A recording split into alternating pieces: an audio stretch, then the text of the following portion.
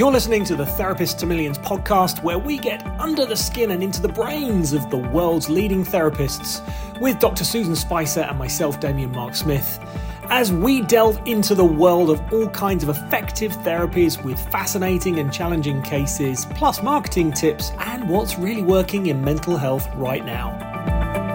Hello and welcome to the Therapist to Millions podcast, where we get under the skin and into the brains of the leading therapists all around the world. And today, all the way from the US of A, that has a time change, I should add, Blanca Sanchez-Navarro is a psychotherapist and mental health speaker. She's been a therapist and presenter for 30 years and is absolutely passionate about helping people and imparting a message of personal power to change and grow every day and at any point in their life. Welcome, Blanca, to the show. How are you doing? Very well. Thank you so much. I'm glad to be here. Good. So listen, tell me, 30 years, I mean, that, you don't look old enough. Here's the gray. How did you get into therapy? What types of therapy do you practice? Well, how did I get into therapy? That's a super long story. I'm a storyteller, but bottom line is I have a bachelor's and a master's in psychology. And so, as some people would say, I was raised by a pack of psychologists. As far as inspiration, my mother was a social worker before social work was a major. And she was always really inspiring to me with the really positive work she did in a lot of communities in Texas. So I will definitely say my mother is an inspiration. As far as my background and, what I do is I'm a psychotherapist, LPC, licensed professional counselor, and a licensed chemical dependency counselor. And I'm a supervisor for other LPCs. My early career was in substance abuse, and that's long been a specialty for me, striving to help those who are suffering with addiction and helping their loved ones. So that's an area of specialty. As far as, what types of therapy I provide, because of my psychology background, I can use a pretty wide range of therapeutic techniques, and I call myself an integrative therapist, basically meaning I'm not tied to one theoretical approach. I'm going to try to pull from a pretty vast, I don't want to say vast, that sounds arrogant, but, a pretty broad range of therapeutic skills and techniques to really find something that's going to resonate or work with any particular client. I love that. And whereabouts are you based in the US, by the way? I'm in Austin, Texas. Oh, okay. So it's nice and warm down there at the moment. Well, for us, it's actually cool because it's in the 60s. Okay. So in terms of what specific, you say integrative therapy. So you give an example of a couple of the different ones you use. Well, I mean, I have a baseline of cognitive behavioral techniques because addressing kind of things, starting there where somebody's thinking, and helping them to maybe shift perspectives. That's something I use very strongly. Looking at people's core beliefs. Mm-hmm. I also use some narrative therapy, and my philosophical approach is pretty humanistic. And let's see. Well, I'm old school and I still use the word Gestalt, which actually is kind of connected to some mindfulness, being present in the moment, dealing with where we are right now. Yeah. But I also definitely will delve into a person's background, using some family systems, interpersonal, and because really understanding where we came from explains how we got here. Mm-hmm. And a lot of times people are not able to move forward until they can answer the big question, why? Why am I like this? What's wrong with me? Yeah. And in order to really understand that, you have to delve into your past, kind of like history. History is important because if you don't understand where you came from, you don't know how to move forward sometimes. So true, yeah. Okay, now using hypotheticals and no identifying factors, what is an example of a specific success story you have in your practice? Well, the example is actually it's any client who my greatest successes are with clients who helping somebody move past seeing suicide as the only option to get past their pain. I've unfortunately, fortunately been able to be a part of interrupting that moment. One time I was on the phone with someone and luckily they called me, they reached out to me, and I was able to get emergency services to where they were. And several years later, It was when I was working at the university. They thanked me, and they thanked me as they were graduating. And they said, if it weren't for you interrupting that moment, because it's these moments, then they wouldn't be alive and they wouldn't have graduated. I also had somebody who I interrupted that process by calling emergency services. And the first phone call they made, because unfortunately, especially back then, it involved the police going, and then you go down to the police station. And luckily, it's changed somewhat that we have mobile crisis units. But back then, that person's first phone call was to call me and tell me how angry they were with me. And I said, you know what? I will take you being angry with me. I am so glad you are alive to be able to tell me that you are angry with me. Okay. I don't know why my phone went off. Sorry. I apologize. I'm trying to turn it off. Oh, it's because of the car.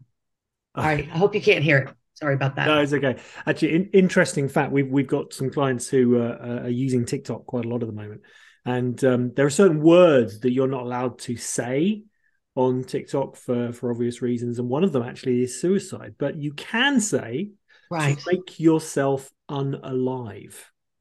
There you go. Interesting. Right. TikTok. I'm trying to throw. Can you? Sorry about this. That's okay. Can you give us? I've tried 3 times to turn it off. Pardon? Can you give us an example of a really fascinating, unusual, or interesting case? You know, I really struggled with that question. I've got. I just feel like I'm even if. I mean, the answer is yes, I do have them, but I just feel there's this part of me that really struggles with sharing even someone's case as far as those details, even unidentifiable. Mm-hmm. I've had clients who experience cult abuse. I've had the traumas. Actually, it's the traumas people go through are unspeakable, and you can't write that stuff. And so there's a part of me that I don't want to describe. It's very interesting, but it's very disturbing. So I apologize that I don't have a specific case prepared, because I really struggled with that question. Totally understandable. Why do you, in your experience, why do you think people do what they do? I mean, where does some of this stuff come from? Well, as far as trauma, I mean, when someone perpetrates violence against someone else in whatever way, okay, most commonly it's because that person experienced trauma also. Yeah. And so what happens for a lot of people when they experience trauma, especially at the younger the age, or a lot of it's at a young age, when we experience especially repeated trauma like abuse, a person can relate to either they learn how to be a victim, or sometimes they learn, hey, the only way I'm going to have power is by doing this same thing. And so some of those perpetrators, a very high percentage, I don't have numbers off the top of my head, but a very high percentage of those perpetrators have been abused themselves, and they're exercising their will. The only way they can feel safe is if they perpetrate violence on someone else. And if you think about it, that's actually the underpinnings hazing in school systems, or in sororities or fraternities, or you hear about it like in boarding schools and stuff like that, or fraternities. People have this idea, well, if I went through this horrible thing, I need to make somebody else go through it. That's the only way you get to join my. And it's this attitude that that's the only way to get someone to appreciate something, and that's just not true. But underneath it is this idea that that's the way to have power. And you think about people who perpetrate hazing, they really are in a position of power. And I think that's why it's so important that people go for therapy, especially if they've experienced something like that. It's all about getting off the merry-go-round. We don't this cycle's got to stop. That's really powerful. Absolutely. Yeah. Absolutely. How do you look after your own mental health as a therapist who hears this stuff? Well, I think one of the first things is the therapist has to know that we're not in control of other people. We are there to help. We are there to guide. We are there to walk with someone to get them, let's say, across the river into a space of recovery. But in all of my career, I've never fixed anyone. I am not actually responsible for their recovery. I offer them tools and hopefully they take it up. I used to not, my mother is, I'm from Texas and my mother's from Texas. And she used to say, you can lead a horse to water, but you can't make him drink. And I used to think that was the weirdest saying. But as a therapist, I now understand you can lead someone, you can guide them, you can show them this is what could be for you. I've seen it happen so many times. And it's up to them whether they take that drink or not. In the field of recovery of addiction, that's why people relapse so often. Is it's so scary. People show them, people explain it to them, but you have to actually do it. That's actually why the diet industry is so, billions of dollars are spent, is because there's a simple formula for that. But we all struggle with trying to actually do exactly what it takes. Yeah. We don't want to have to. I would like an easier way. I don't want to have to go through the trouble. So anyway, so taking care of my mental health is the constant struggle of leaving it there, knowing that being able to ask myself, have I given everything I can? And then filling my own life with friends, with family, with loved ones, with getting out in nature. I love nature, and I'm so blessed to live where I do, where I get to be outside 3/4, if not more, of the year, and I can enjoy the outdoors. Keeping connected to my spirituality. Also, I love to sing. I always tell people I'd love to be put out of a job and not the therapy was not needed. I would love that. I'd love for my job to become obsolete and I'd be a lounge singer, And I live in Austin, Texas, like music capital. It's amazing here. So everybody's in a band here. So what is your most successful marketing technique that you use to grow your practice? Well, I thought about that a lot, and I really networking, getting out, like doing this interview, networking, going to, I belong to a couple of associations, getting out and connecting with people who offer complementary services. As a therapist who specializes in addiction, there are a lot of therapists out there that just really don't know what to do with that and really struggle with it because of the long story of people not really understanding what addiction actually is, that it's a disease and it is a mental illness. But then there are people who, let's say, they specialize in eating disorders or they do couples work. And so we provide support for each other when somebody contacts me. I also, I get a lot about getting in front of people. I've been a mental health speaker for, I don't know if all 30 years, but at least more than 20. And people remember, if you do a good presentation, they remember and they come to you and they say, I saw you do this talk and I want to know more about what you do, or I have somebody I'd like you to see. I also have to make sure my website is informative, navigable, and visually pleasing. And I try so hard not to leave my house without my business cards.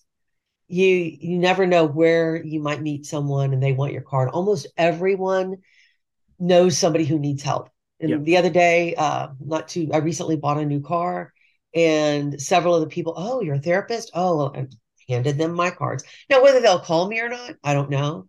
So those are things that I try to do. That's really useful, especially the carrying the business cards all the time. That's really powerful. Now, on the subject of marketing, if you could write a book, what would the title be? The title would be You Are Enough. Now let's go from there. Nice. And that actually goes back. You like that? That's good. Yeah. It goes back to the idea when I was talking about perpetrators and power and the way we feel like we have power. That's the unfortunate thing, is people they don't experience their own self-efficacy or their personal power. And we think the only way we are important or valuable is if we exert control or power over other people. And if I can understand my own worth at a very core level, not that I'm perfect, not that I don't need to strive or want to strive to grow, but just it's hard to grow if I'm always beating myself down, if I don't value myself enough. And no, I mean, when a baby is born, we immediately think it's valuable. And that's the way we kind of need to live our lives, is knowing at our core we are valuable. I love that. I don't know if that makes sense. That's brilliant. Now, on the subject of books, what's your favorite therapy book and why? There are so many out there, obviously, but over the years, the reality is the one I have referred to clients the most is a book called Adult Children of Alcoholics by Janet Woiditz. And it was written in the 80s. But those core common characteristics of people who have grown up in dysfunctional family systems. Now, she wrote it coming from adult children of alcoholics, people suffering from addiction. But those core dynamics of a dysfunctional or chaotic family system tend to generate these common characteristics that people struggle with. And I find so many clients relate to it. And the idea also in the book is breaking free. It's not just talking about what a mess something is, it actually addresses and approaches how to break free of that cycle and not create a dysfunctional family in your own life. Wonderful. What's your favorite non-therapy book and why? Well, anything Agatha Christie. Also, there's a book called The Lacuna by Barbara Kingsolver. It's The Lacuna, Lacuna, The Lacuna. It's this dynamic story based in Mexico, where I have family heritage. And then my other most recent one is A Gentleman in Moscow by M.R. Tolles. And it was just so expertly and beautifully written.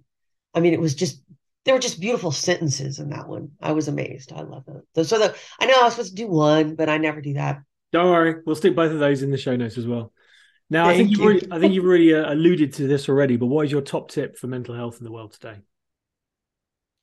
Okay, so you're right. I kind of did touch on it. I'm going to go ahead and read, going back to the book, knowing we're enough and letting go of unfair comparisons that keep us trapped. Also, having the genuine understanding of where we do and do not have control, and taking responsibility for ourselves, not for others. If you're feeling stressed, operating from this place daily, where do I have control? So if you're feeling stressed, a great question to ask yourself is, in this moment, where do I have control? And operating from there. Now, the bottom line answer to that question is always you have control over yourself, your thoughts, your feelings, your actions. So start from that point, and you'd be amazed at what that can do. I think that is a core concept also. I love that. That's really powerful.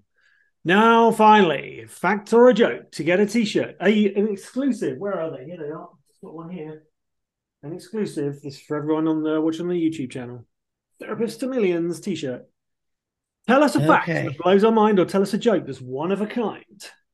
Which is it to be? All right. I don't have my jokes do not translate. It just depends, So I was like, that could be, I don't want to do that. I have Cajun jokes, Thibodeau and Boudreaux, but you have to know what Cajun life is like. So I limited that.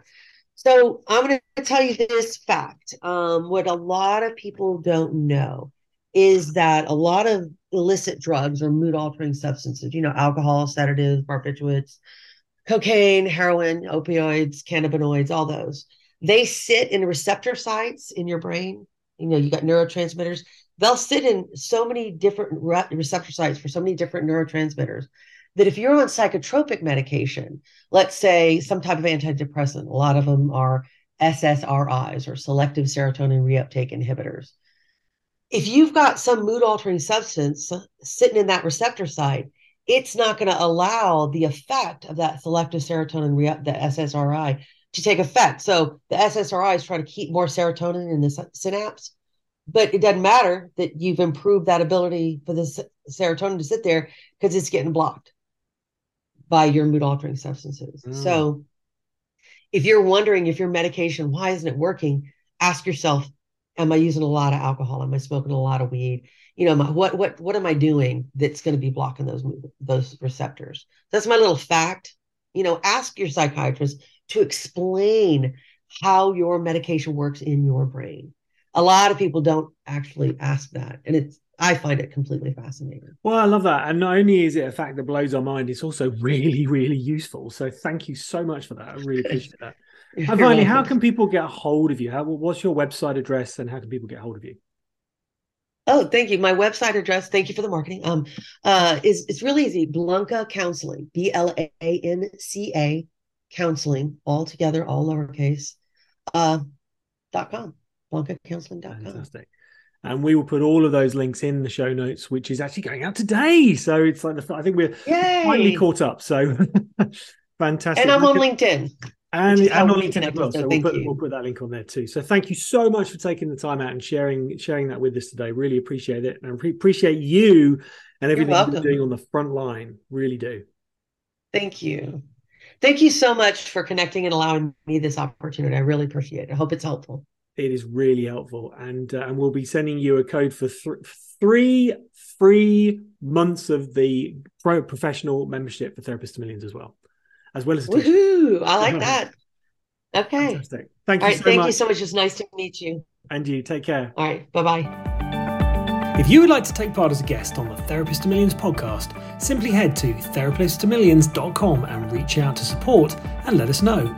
All the guests on the show will get 3 months free access to the professional version of the Therapist to Millions membership, plus a chance to win an exclusive Therapist to Millions t-shirt. And if you would like to know how to write a best-selling book, secure a TEDx talk, create membership sites, lead magnets, client acquisition funnels, podcasts, and way more besides, then why not head over to therapisttomillions.com/GoPro and join our community for just $97 per month, which you can cancel at any time.